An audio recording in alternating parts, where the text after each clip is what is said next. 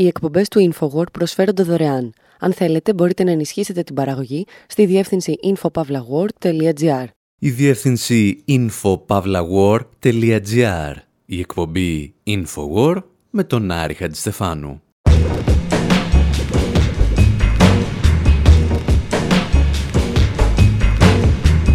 Όπου σήμερα συζητάμε για τον πιο πανκ πολιτικό των Ηνωμένων Πολιτειών, ο οποίος κατά τη γνώμη μας αποδείχθηκε επικίνδυνα λίγος. Θυμόμαστε παλιές και λιγότερο παλιές ιστορίες από την πολιτική διαδρομή του Μπέρνι Σάντερς και αναρωτιόμαστε πώς έφτασε στο σημείο να τον ευχαριστεί το Ισραηλινό λόμπι. Αναρωτιόμαστε εάν ένας στρατός κατοχής μπορεί να επικαλείται το δικαίωμα αυτοάμυνας και υποστηρίζουμε ότι θυμίζει λίγο τον πατροκτόνο που ζητά επίοικια στο δικαστήριο επειδή είναι ορφανός.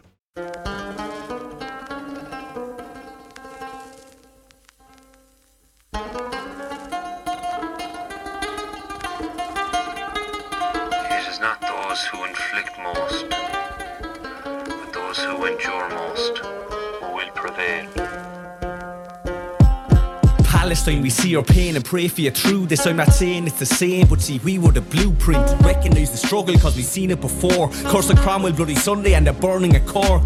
Balfour left his mark on the Emerald Isle. Then he went and lit a spark under the Zionist Kime. The black and tans were ousted finally from these shores. Churchill went and sent him to the Palestine police force. Anybody born in the shadow of their main oppressor. Diamonds formed from years under the greatest pressure. Occupation over several centuries. Sadly scars remain deep within collective memory. Connected through history, we can hear your people's call. Up and down this island, your flag flies over City Hall. Deep down we recognise, under the rubble, are our brothers and our sisters from a similar struggle. Oich, Ella. Oich, Ella. Oich, Ella. Janami de roigni njerke kurle kela. Oich, Ella. Oich, Ella. Oich, Ella. Enemy the roigni njerke kurle kela. Gazans penned in, trapped by the wall. Israelis daily violating international law.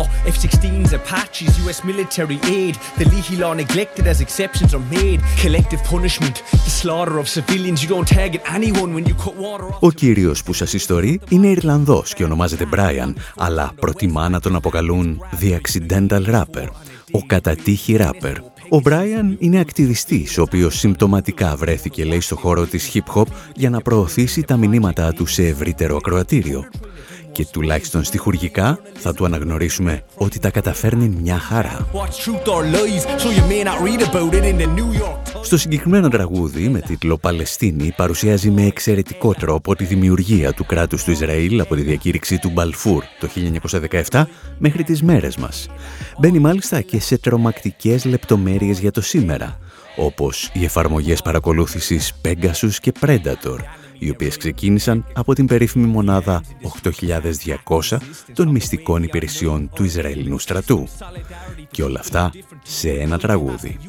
Φυσικά, επειδή ο Brian είναι Ιρλανδός, δεν παραλείπει και τις απαραίτητες συγκρίσεις ανάμεσα στο δράμα των Παλαιστινίων και την ματωμένη Κυριακή των Ιρλανδών. Εμείς πάλι ακούμε το τραγούδι για εκείνη την αναφορά που κάνει στο AIPAC, το ισχυρότερο λόμπι του Ισραήλ στην Ουάσιγκτον. Το AIPAC, λέει, έχει πραγματοποιήσει πειρατεία στην πραγματικότητα. Γι' αυτό δεν θα δείτε ποτέ να γράφουν για αυτήν στους New York Times. Στα μέσα Δεκεμβρίου του 2023, το AIPAC ανάρτησε ένα περίεργο μήνυμα στο X, δηλαδή το πρώην Twitter. Ουσιαστικά ευχαριστούσε τον Αμερικανό γερουσιαστή Μπέρνι Σάντερς επειδή δεν ζητά κατάπαυση του πυρός στη Γάζα. Όσα και αν έχουμε πει τα τελευταία χρόνια για το AIPAC, οφείλουμε να αναγνωρίσουμε ότι από επικοινωνιακή σκοπιάς το συγκεκριμένο tweet ήταν ιδιοφυές. Με σκακιστικούς όρους θα λέγαμε ότι παίζει ένα ιδιότυπο σιμουλτανέ. Αντιμετωπίζει δηλαδή ταυτόχρονα πολλούς παίκτες σε διαφορετικές κακέρες. Επαναλαμβάνει το μήνυμα ότι δεν πρέπει να υπάρξει εκεχηρία, ενώ ευχαριστώντας τον Σάντερς, τον εκθέτει στην εκλογική του βάση. Και τους τελευταίους 2 μήνες αυτή η εκλογική βάση είναι εξοργισμένη από το γεγονός ότι ο Σάντερς αρνούνταν να ζητήσει μόνιμη εκεχηρία. Το είχε ξεκαθαρίσει από την πρώτη στιγμή μιλώντας στο CNN. Well, I don't know how you can have a ceasefire, permanent ceasefire with an organization like Hamas. Δεν ξέρω πώς μπορείς να έχεις μια μόνιμη κατάπαυση πυρός με μια οργάνωση όπως η Χαμάς, που είναι αφιερωμένη στην αναταραχή και το χάος και την καταστροφή του κράτους του Ισραήλ. Και νομίζω πως οι αραβικές χώρες στην περιοχή καταλαβαίνουν πως η Χαμάς πρέπει να φύγει.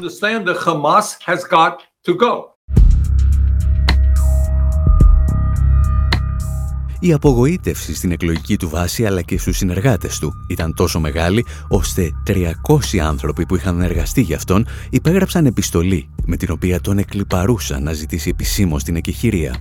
Ετοίμασαν μάλιστα και ένα βίντεο για να του τα πούν. As a fellow Jewish American, this is something that I've always admired about you and why I came to work for you. We are disappointed. Ως Ευρωαμερικανίδα πάντα σας θαύμαζα και γι' αυτό ήρθα να δουλέψω για εσάς. Είμαστε απογοητευμένοι που δεν ηγηθήκατε σε αυτή τη στιγμή να ζητήσετε κατάπαυση του πυρός. Ειδικά καθώς ο θρήνος χρησιμοποιείται ως όπλο από τους Αμερικανούς πολιτικούς για να στηρίξουν τις σφιχτές θηριωδίες που διαπράττει το Ισραήλ κατά των Παλαιστινίων. Και όλα αυτά χρηματοδοτούνται από την κυβέρνησή μας. Βλέπω μια αναζωογόνηση του αντιπολεμικού και φιλιρινικού κύματος σε όλη τη χώρα. Εσείς, Μπέρνι, είστε η ισχυρότερη φωνή στη γερουσία των ΗΠΑ για την προοδευτική εξωτερική πολιτική. Σας ζητάμε να ορθώσετε το ανάστημά σας πιο δυναμικά, όπως κάνατε πάντα, ενάντια στον πόλεμο και τις βόμβες και υπέρ της ειρήνης, της ελευθερίας και της δικαιοσύνης. Σας ευχαριστούμε που ήδη έχετε μιλήσει για την ανθρωπιστική κρίση στη Γάζα και τη σημασία της απελευθέρωσης όλων των ομήρων. Αλλά ξέρουμε πως η κυβέρνησή μας μπορεί να κάνει περισσότερα. Σας παρακαλώ, ζητήστε κατάπαυση του πυρός. Please call for a ceasefire. Το να χρειάζεται να παρακαλάς γονιπετής έναν από τους πιο προοδευτικούς πολιτικούς στη σύγχρονη ιστορία των ΗΠΑ για να ζητήσει τον τερματισμό μιας γενοκτονίας είναι μάλλον προβληματικό. Κυρίως γιατί μας θυμίζει πόσο εύκολο είναι για ορισμένα τμήματα της αριστεράς να πουλήσουν την ψυχή τους στο διάολο την ώρα της κρίσης. Για το πώς φτάσαμε όμως εδώ, θα μοιραστούμε πρώτα μερικές μουσικές σκέψεις. Primary of 2016, I'm back in Bernie Sanders, 'cause Bernie's got something I've never seen. I'm back in Bernie Sanders, now I need a Bernie budget, I need a Bernie sign, I gotta give some money, I gotta give some time, the Bernie tide is rising and it isn't gonna turn, I'm feeling the burn. Now everywhere Bernie goes, he's raising the roof, I'm back in Bernie Sanders, gets the people going cause he tells them the truth. I'm back in Bernie Sanders. Give me a registration form, I'm voting Democrat. I'll give my vote to Bernie cause Bernie's where it's at. The other candidates will hate it when they learn we're feeling the burn.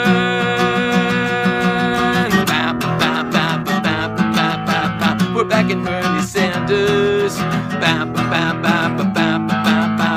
We're back in Bernie Sanders. Πίσω στο έτος 2016, όταν κάναμε την πρώτη εκπομπή για τον Μπέρνι Σάντερς, κυκλοφορούσαν τραγουδάκια σαν και αυτό. Μια διασκευή του I Wanna Be Sedated των Ramones, γραμμένη για την προεκλογική προεδρία του γερουσιαστή από το Βερμόντ. Ο Μπέρνι Σάντερς, έλεγαν τότε οι υποστηρικτές του, είναι ο πιο πανκ υποψήφιος πρόεδρος στην ιστορία των Ηνωμένων Πολιτειών. Και είχαν δίκιο με έναν τρόπο σχεδόν κυριολεκτικό.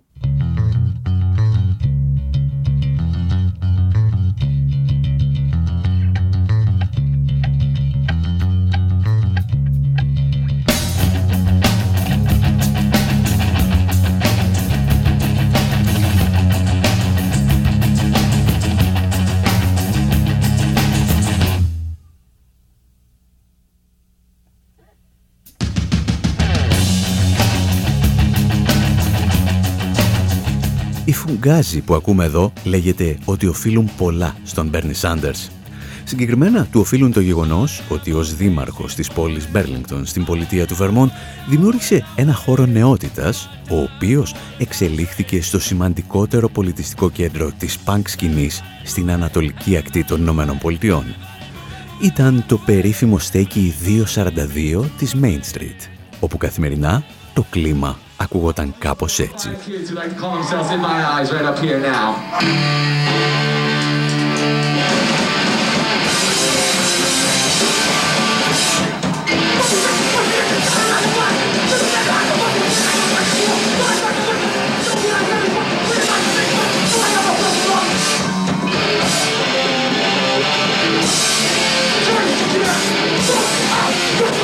Εκείνη την εποχή, δηλαδή λίγο μετά τα μέσα της δεκαετίας του 80, ξεσπά στα Παλαιστινιακά εδάφη η πρώτη Ιντιφάντα. Και ο εβραϊκής καταγωγής Μπέρνι Σάντερς έχει πολύ ξεκάθαρη θέση για το Ισραήλ και για τους Παλαιστίνιους. What is going on in the Middle East right now is obviously a tragedy.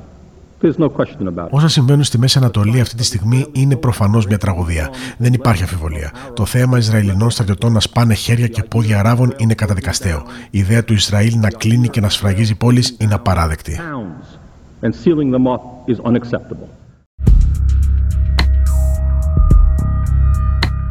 Η εικόνα που περιγράφει ο Σάντερς δεν είναι βγαλμένη από τη φαντασία του. Περιγράφει ένα πολύ συγκεκριμένο βίντεο της εποχής που δείχνει έναν Ισραηλινό στρατιώτη να πιάνει ένα παιδάκι και να του σπάει τον αγκώνα πάνω στο γόνατό του. Και ο Μπέρνι Σάντερς ήξερε να ξεχωρίζει τους ανθρώπους από τα κτήνη. Στα χρόνια που θα ακολουθήσουν, ο Σάντερς θα αναδειχθεί σε έναν από τους πιο προοδευτικούς πολιτικούς των Ηνωμένων Πολιτειών, μέχρι που το 2016 θα διεκδικήσει την Προεδρία των Ηνωμένων Πολιτειών της Αμερικής. Συμπτωματικά είναι η χρονιά που το στέκι 242 της Main Street στο Μπέρλινγκτον του Vermont βάζει λουκέτο. Μαζί του όμως φαίνεται να βάζει λουκέτο και ένα κομμάτι από τη ριζοσπαστική σκέψη του Μπέρνι Σάντερς. Το 2016, σε μία ομιλία, κάποιος από το ακροατήριο θα του κάνει την παρακάτω ερώτηση, την οποία νομίζουμε έχει σημασία να ακούσετε. Everything you say needs to be said, and most people aren't hearing these things. And maybe the most important is that people need to get involved. Όλα όσα λέτε πρέπει να υποθούν και περισσότεροι άνθρωποι δεν τα γνωρίζουν. Ίσως το πιο σημαντικό είναι η ανάγκη οι άνθρωποι να συμμετέχουν στα κοινά. Αλλά γιατί δεν συμμετέχουν? Νομίζω πως έχει να κάνει με τον κινησμό. Όταν ακόμη και ο Ομπάμα έβαλε τη Μονσάντο επικεφαλής ασφαλείας τροφίμων, είναι λογικό να επικρατεί κινησμός απέναντι στην πολιτική. Δεν μου αρέσει που το λέω, αλλά έχω τα ίδια προβλήματα και με εσάς. Υπάρχουν κάποια ζητήματα που με τρελαίνουν. Στο Μπέρλινγκτον υπάρχουν πολύ καλοί άνθρωποι που μάχονται για να μην εγκατασταθούν εκεί τα F-35. Μάχονται ενάντια στο στρατιωτικό βιομηχανικό σύμπλεγμα στην πιο ισχυρή του εκδοχή. Και εσείς βγήκατε και υποστηρίξατε να γίνει βάση εκεί.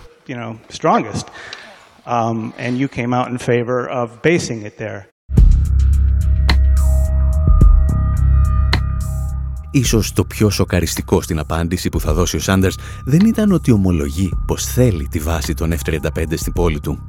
Το πρόβλημα είναι ότι το κάνει εξυμνώντας την τεχνολογία των συγκεκριμένων αεροσκαφών με τρόπο που θυμίζει έμπορο όπλων. Το οποίο είναι από μόνο του προβληματικό, αλλά γίνεται χειρότερο όταν αναφέρεσαι σε ένα από τα πιο κοστοβόρα αλλά και αποτυχημένα αεροσκάφη στην ιστορία των Αμερικανικών ενόπλων δυνάμεων. I don't support the F-35. This is what I do support.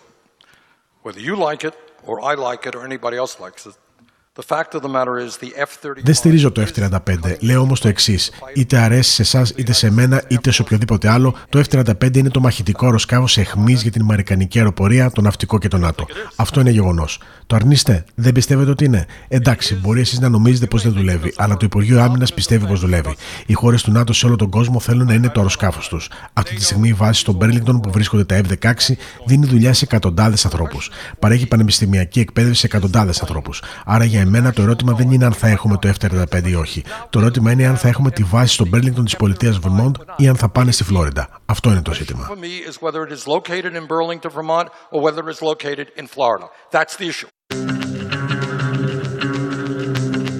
Παρεπιπτόντως, αν αυτή η απάντηση σας θυμίζει ορισμένους που έλεγαν ότι αν δεν πουλούσαμε εμείς όπλα στη Σαουδική Αραβία θα το έκανε κάποιος άλλος, μάλλον καλά κάνει και σας τη θυμίζει.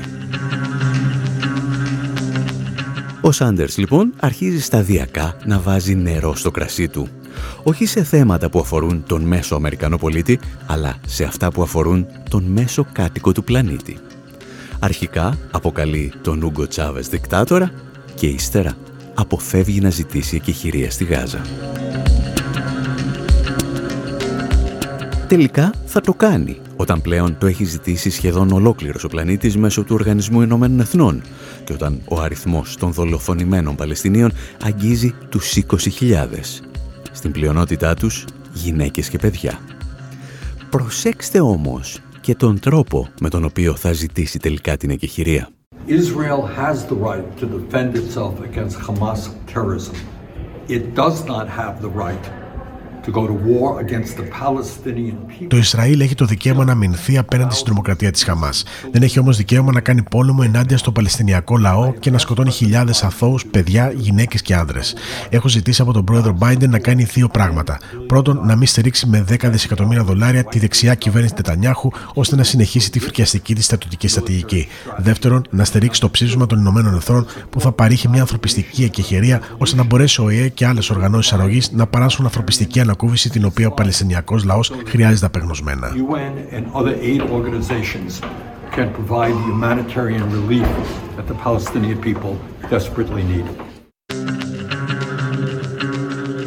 Εκ πρώτης όψεως η τοποθέτηση του Σάντερς ακούγεται απόλυτα σωστή. Αν διαβάσουμε όμως ανάμεσα στις γραμμές, όπως λένε οι Αγγλοσάξονες, θα διαπιστώσουμε ότι ουσιαστικά δεν αναγνωρίζει το Ισραήλ σαν δύναμη κατοχής, αλλά σαν έναν απλό αντιμαχόμενο από τον οποίο ζητά να σεβαστεί τον άμαχο πληθυσμό.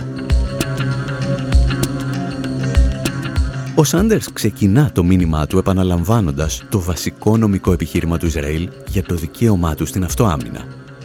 Το πρόβλημα είναι ότι αυτό το επιχείρημα δεν έχει νομική βάση όταν το επικαλείται ένας στρατός κατοχής. Τα εξηγούσε προημερών η Φρανσέσκα Αλμπανέζε, ειδική εισηγήτρια των Ηνωμένων Εθνών για τα κατεχόμενα Παλαιστινιακά εδάφη. The right of self-defense can be invoked when a state is threatened by another state. Επίκληση του δικαιώματος στην αυτοάμυνα μπορεί να γίνει όταν ένα κράτος απειλείται από ένα άλλο κράτος, κάτι που δεν ισχύει σε αυτή την περίπτωση. Το Ισραήλ δεν μπορεί να ισχυριστεί ότι απειλείται από ένα άλλο κράτος. Απειλείται από μια ένοπλη οργάνωση. Προσδιορίστε την όπως θέλετε, αλλά είναι μια ένοπλη οργάνωση σε κατεχόμενη περιοχή. Και ειλικρινά, ακόμα και να μιλάμε για πόλεμο μεταξύ Γάζας και του Ισραήλ είναι λάθος. Διότι η Γάζα δεν είναι μια αυτόνομη οντότητα. Είναι τμήμα κατεχόμενης περιοχής. Το Ισραήλ λοιπόν δεν μπορεί να επικαλείται το δικαίωμα της αυτοάμυνας έναντι μιας απειλής που προέρχεται από το έδαφος που κατέχει, από ένα έδαφος που τελεί υπό πολεμική κατοχή.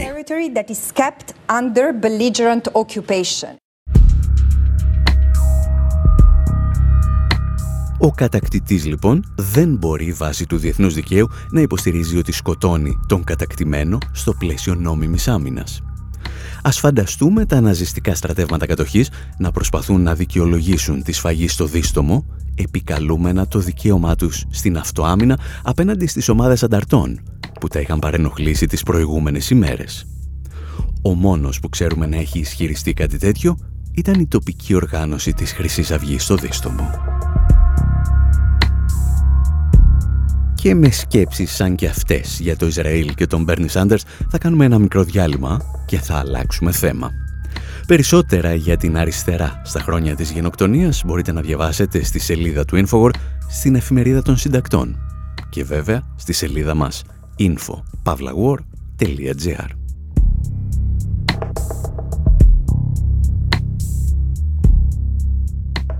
Οι εκπομπές του Infowar προσφέρονται δωρεάν. Αν θέλετε, μπορείτε να ενισχύσετε την παραγωγή στη διεύθυνση info.pavlawar.gr.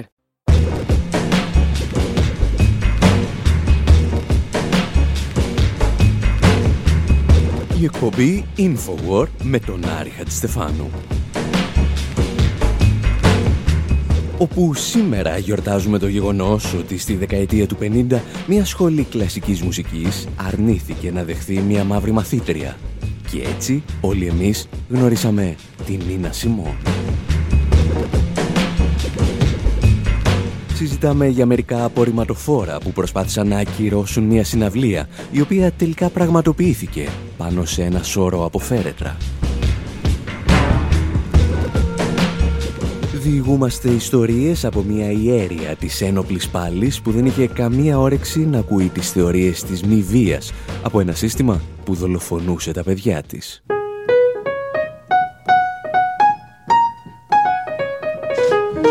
Love me and leave me and let me be lonely. You won't believe me, but I love you only. I'd rather be lonely than happy with somebody else. You might find the nighttime the right time for kissing.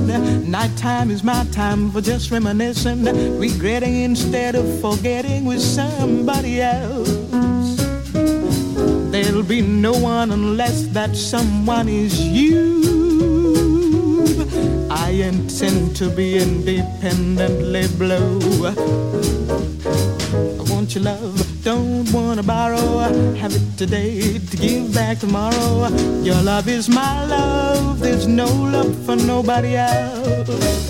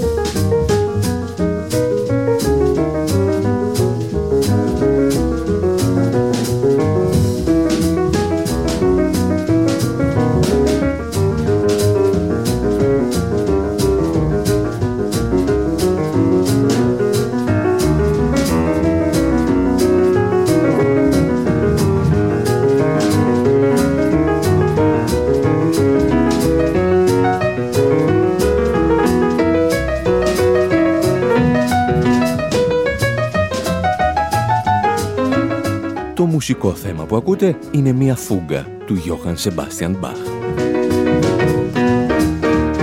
Εάν πάλι νομίζατε ότι είναι το Love Me or Leave Me του Walter Donaldson στην εκτέλεση της Νίνα Σιμών, πάλι δίκιο έχετε.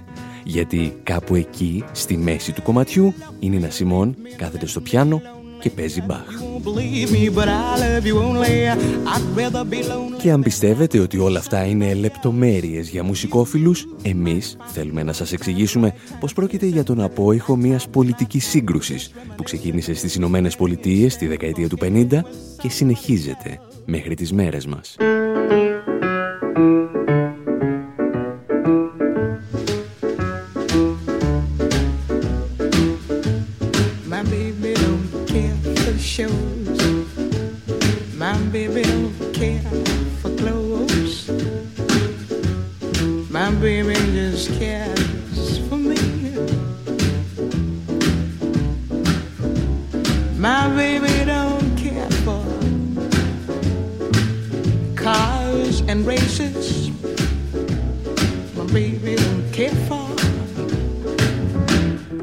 Σε περίπτωση που έχετε συνδέσει την Νίνα Σιμών μόνο με αυτό το τραγούδι και ακόμη περισσότερο αν το μόνο που σας θυμίζει το τραγούδι είναι ότι με αυτό κλείνει το λαλούνα στην Αντίπαρο, θα θέλατε ίσως να μάθετε ότι η Νίνα Σιμών ήταν μια πολιτική μηχανή έτοιμη να συγκρουστεί με κάθε εξουσία. My baby don't care. Και ίσως η στιγμή που το συνειδητοποίησε και η ίδια να ήταν στα 12 της χρόνια, όταν έπαιζε στο πιάνο αυτό εδώ το κομμάτι. God be with you till we meet again. By his counsels guide upon. Οι γονείς της είχαν έρθει να παρακολουθήσουν την παράσταση και έκατσαν στην πρώτη σειρά για να καμαρώσουν το κοριτσάκι τους. Μόνο που οι διοργανωτές τους σήκωσαν και τους έβαλαν στην τελευταία σειρά, γιατί μπροστά έπρεπε να κάθονται οι λευκοί. Η Νίνα Σιμών, που τότε άκουγε στο όνομα Eunice Kathleen Waymon, διέκοψε την παράσταση και είπε ότι αν δεν έφερναν και πάλι τους γονείς της στην πρώτη θέση, θα έφευγε. Μια ηρωίδα του αγώνα για τα δικαιώματα των μαύρων είχε μόλις γεννηθεί. Και αυτή την ιστορία θέλουμε να σας διηγηθούμε σήμερα, ύστερα από αυτό.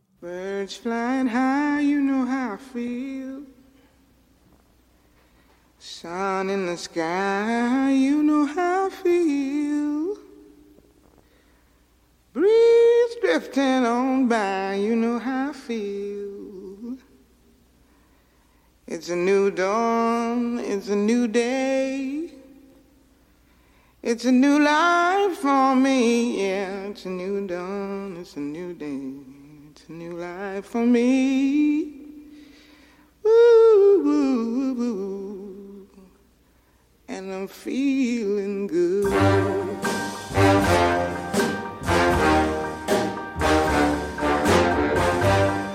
Fish in the sea, you know how I feel. River running free, you know how I feel. blossom on the tree, you know how I feel.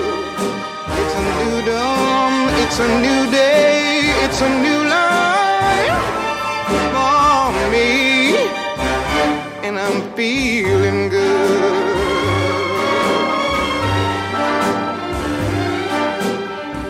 Dragonfly out in the sun, you know what I mean, don't you know? Butterflies all having fun, you know what I mean. Sleep in peace when day is done, that's what I mean. And this old world is a new world and a bold world for me. Yeah, yeah.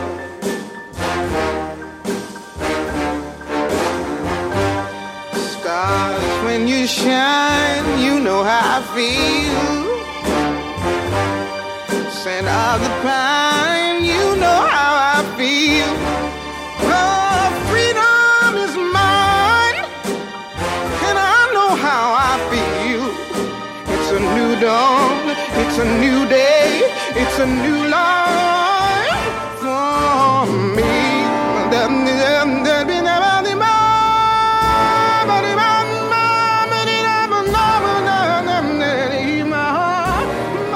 Στην εκπομπή Infowar με τον Άρη Χατζηστεφάνου αναζητούμε την πολιτική ψυχή της Νίνα Σιμών και την βρίσκουμε σε κάθε της νότα. Συνεχίζοντας τη μουσική της πορεία, η μικρή ακόμη Eunice αποφασίζει να σπουδάσει κλασική μουσική στο Curtis Institute for Music. Για άλλη μια φορά όμως, οι πόρτες είναι κλειστές, γιατί είναι μαύρη και φτωχή. Η μόνη λύση για να χρηματοδοτήσει τις σπουδές της είναι να παίζει πιάνο σε ένα μαγαζί στο Atlantic City. Και για να φτάσει να βγάζει $90 την εβδομάδα, το αφεντικό της προτείνει εκτός από το πιάνο να τραγουδάει κιόλας. Ασχολείται πλέον με αυτό που η μητέρα της αποκαλούσε τη μουσική του διαβόλου, τη jazz και τα blues, μόνο που αυτή τους προσθέτει και στοιχεία κλασικής μουσικής. Για να μην την εντοπίσουν οι γονείς της, αποκτά το καλλιτεχνικό της όνομα, Νίνα, επειδή έτσι τη φώναζε ένα παιδί με το οποίο νταραβεριζόταν, και Σιμών από τη Σιμών Σινιορέ, την οποία έβλεπε στον κινηματογράφο. Τα πραγματικά προβλήματα όμως θα ξεκινήσουν μερικά χρόνια αργότερα, με τραγούδια σαν και αυτό, το Mississippi Goddamn, σε ελεύθερη απόδοση, αναθεματισμένε Mississippi. The name of this tune is Mississippi Goddamn.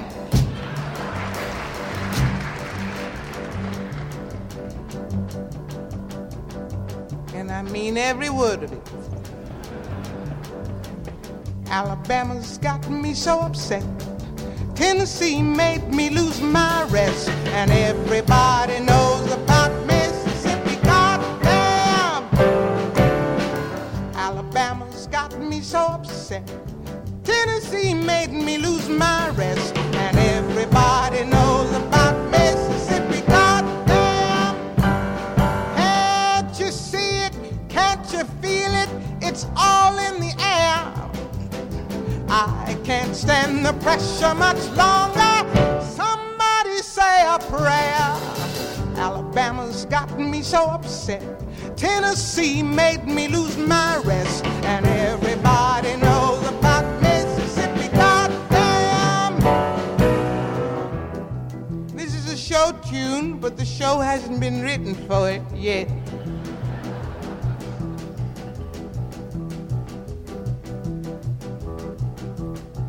Hound dogs on my trail, school children sitting in jail, black cat cross my path.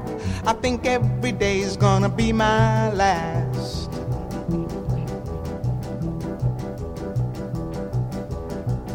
Lord have mercy on this land of mine. We all gonna get it in due time.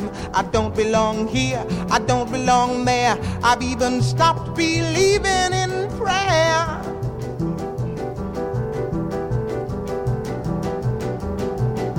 Don't tell me, I'll tell you. Me and my people just about do. I've been there, so I know. You keep on saying, go slow.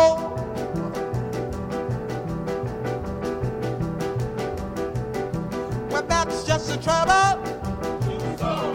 Washing the windows, picking the cotton. You're just plain rotten. You're too damn lazy. You're thinking it's crazy. Where am I going? What am I doing? I don't know. Just try to do your very best. Stand up, be counted with all the rest. 'Cause everybody knows about Mississippi. God damn. I bet you thought I was kidding, didn't you? Picket lines, school boycotts. They try to say it's a communist plot. All I want is equality for my sister, my brother, my people and me. Η Νίνα Σιμών γράφει το συγκεκριμένο τραγούδι μετά τη βομβιστική επίθεση της Ku Klux Klan σε εκκλησία της Αλαμπάμα, όπου σκοτώνονται 4 κοριτσάκια. I have a dream that one day on the red hills of Georgia. Έχω ένα όνειρο ότι μία ημέρα στους κόκκινους λόφους της Τζόρτζια η γη των προεσκλάβων και η γη των ιδιοκτητών τους θα μπορούν να καθίσουν μαζί στο τραπέζι της αδελφοσύνης. Will be able to sit down together at the table of brotherhood.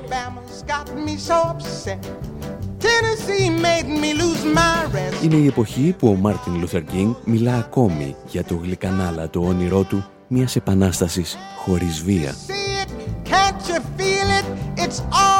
Η Νίνα Σιμών όμως, όσο και αν τον λατρεύει, έχει τις δικές της απόψεις για το πώς πρέπει να αλλάξει ένα σύστημα που εξακολουθεί να αντιμετωπίζει τον μαύρο πληθυσμό σαν σκλάβους.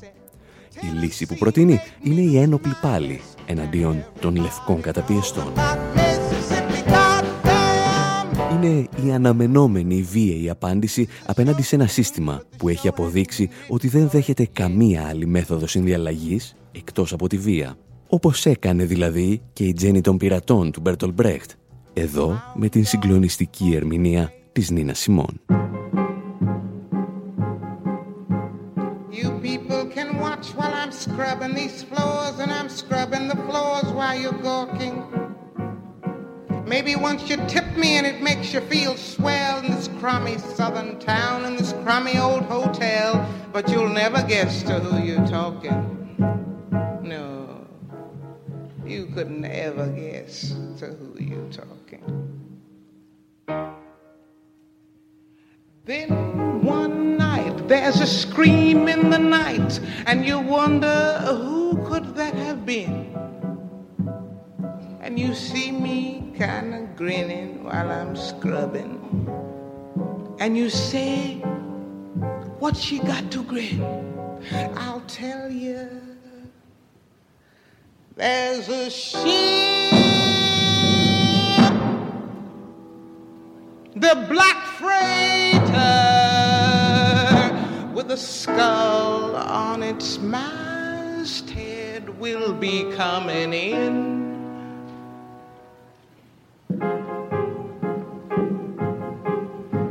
You gentlemen can say, hey gal, finish them floors, get upstairs, what's wrong with you? Earn your keep here.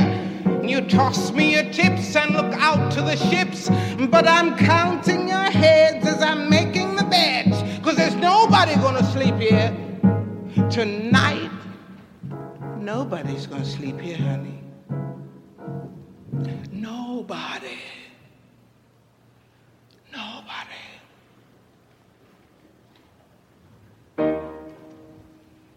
Then one night, there's a scream in the night, and you say, who's that kicking up a row? And you see me kinda staring out the window, and you say, what's she got to stare at now? I'll tell you, there's a ship, the black freighter turns around in the harbor, shooting guns from her bow. Η ηρωίδα του τραγουδιού στρώνει καθημερινά τα σεντόνια σε ένα κακόφημο ξενοδοχείο κοντά στο λιμάνι και οι πελάτες, για μερικές δεκάρες, πιστεύουν ότι είναι υποχρεωμένοι να τους κάνει όλα τα χατήρια. Μέχρι που μια μέρα φτάνει στο λιμάνι ένα πειρατικό με 50 κανόνια και οι πειρατές ισοπεδώνουν τα πάντα. Τα πάντα εκτός από εκείνο το κακόφημο ξενοδοχείο. Οι πειρατές έχουν έρθει για να σώσουν την Τζένι και να κάνουν ό,τι τους ζητήσει. Και αυτή τους ζητά να μην αφήσουν κανέναν ζωντανό. You wonder who is that person that lives up there, and you see me stepping out in the morning, looking nice with a ribbon in my hair. Πριν όμως η Τζένι των πειρατών βάλει φωτιά σε ό,τι την καίει, σε ό,τι της τρώει την ψυχή, έχει να υποστεί ακόμη πολλές ταπεινώσεις, να δώσει μάχες και να τις κερδίσει. Όπως μια ιστορία που διηγούνταν προημερών στο Democracy Now! Ο στενός συνεργάτης της, Al Sackman. We were playing at the Village Gate in New York and we flew down with Nina's husband Andy Stroud. Θα παίζαμε στο Village Gate της πολιτείας Νέας Υόρκης, οπότε πήραμε ένα αεροπλάνο για το Μοντγκόμερι. Όταν φτάσαμε όμως δεν μπορούσαμε να προσγειωθούμε. Ο κυβερνήτης της Αλαμπάμα είχε στείλει απορριμματοφόρα και είχε γεμίσει τον αεροδιάδρομο για να μην μπορέσουμε να προσγειωθούμε. Τελικά καταλήξαμε στο Τζάκσον του Μισισίπι, όπου νοικιάσαμε ένα μονοκινητήριο αεροσκάφος. Θυμάμαι ότι δεν μπορούσε να απογειωθεί από το βάρος, οπότε με έβαλαν να κάθομαι στο πίσω κάθισμα με τον ενισχυτή για να μπορέσει να σηκωθεί η μύτη του αεροπλάνου. Όταν φτάσαμε στο χώρο της συναυλίας, αφού περάσαμε από την εθνοφρουρά, είδα μια μεγάλη πλατφόρμα. Σήκωσα μια κουρτίνα για να συνδέσω τον ενισχυτή και τότε συνειδητοποίησα ότι όλη η σκηνή στηριζόταν σε φέρετρα. Τα είχαν παραχωρήσει τα γραφεία τελετών των μαύρων του Μοντγκόμερι. Ήταν κάπως ανατριχιαστικό όταν το είδαμε.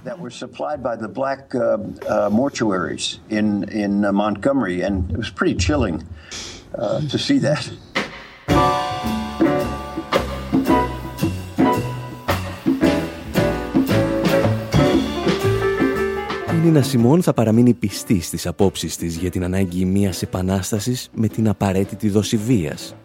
Με τη δόση βίας που κάθε επανάσταση εμπεριέχει, είτε μας αρέσει είτε όχι.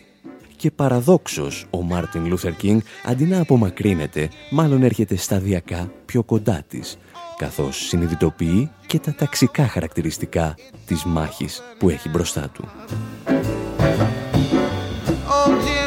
Πριν από μερικές ημέρες, ο στενός συνεργάτης της, ο Al Sackman, περιέγραψε στο Democracy Now! Και την ημέρα που η Νίνα Σιμών συνάντησε για πρώτη φορά τον Μάρτιν Λούθερ Κίνγκ. Well, we were at a fundraiser and we approached Martin and Βρισκόμασταν σε μια φιλανθρωπική εκδήλωση. Πλησιάσαμε τον Μάρτιν και αυτός έτεινε το χέρι του προς την Νίνα.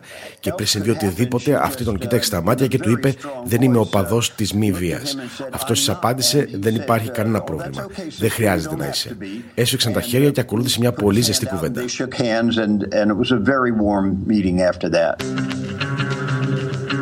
Καθώς ο Μάρτιν Λούθερ Κίνγκ αρχίζει να συνομιλεί με τα πιο ριζοσπαστικά στοιχεία του κινήματος των μαύρων και κυρίως καθώς αρχίζει να μιλά για οικονομική και όχι μόνο φιλετική ισότητα, κάποιοι αποφασίζουν ότι έχει έρθει η στιγμή να πεθάνει. Direct from our newsroom in Washington, in color, this is the CBS Evening News with Walter Cronkite. Good evening. Dr. Martin Luther King, the apostle of nonviolence in the civil rights movement, has been shot to death in Memphis, Tennessee. Ο παρουσιαστής στις πρώτες του λέξεις χαρακτηρίζει τον Μάρτιν Λούθερ Κίνγκ απόστολο της μη βίας. Έτσι δηλαδή όπως θα τον καταγράψουν τα αμερικανικά βιβλία ιστορίας. Έτσι όπως θα τον κλάψει 3 ημέρες αργότερα και η Νίνα Σιμών. Του κάνει αυτή τη χάρη προς τιμήν του. Ακόμη και αν διαφωνούσε σε πολλά μαζί του. Εδώ, σε ζωντανή ηχογράφηση στις 7 Απριλίου του 1968. We want to do a tune written for today, for this hour, for Dr. Martin Luther King.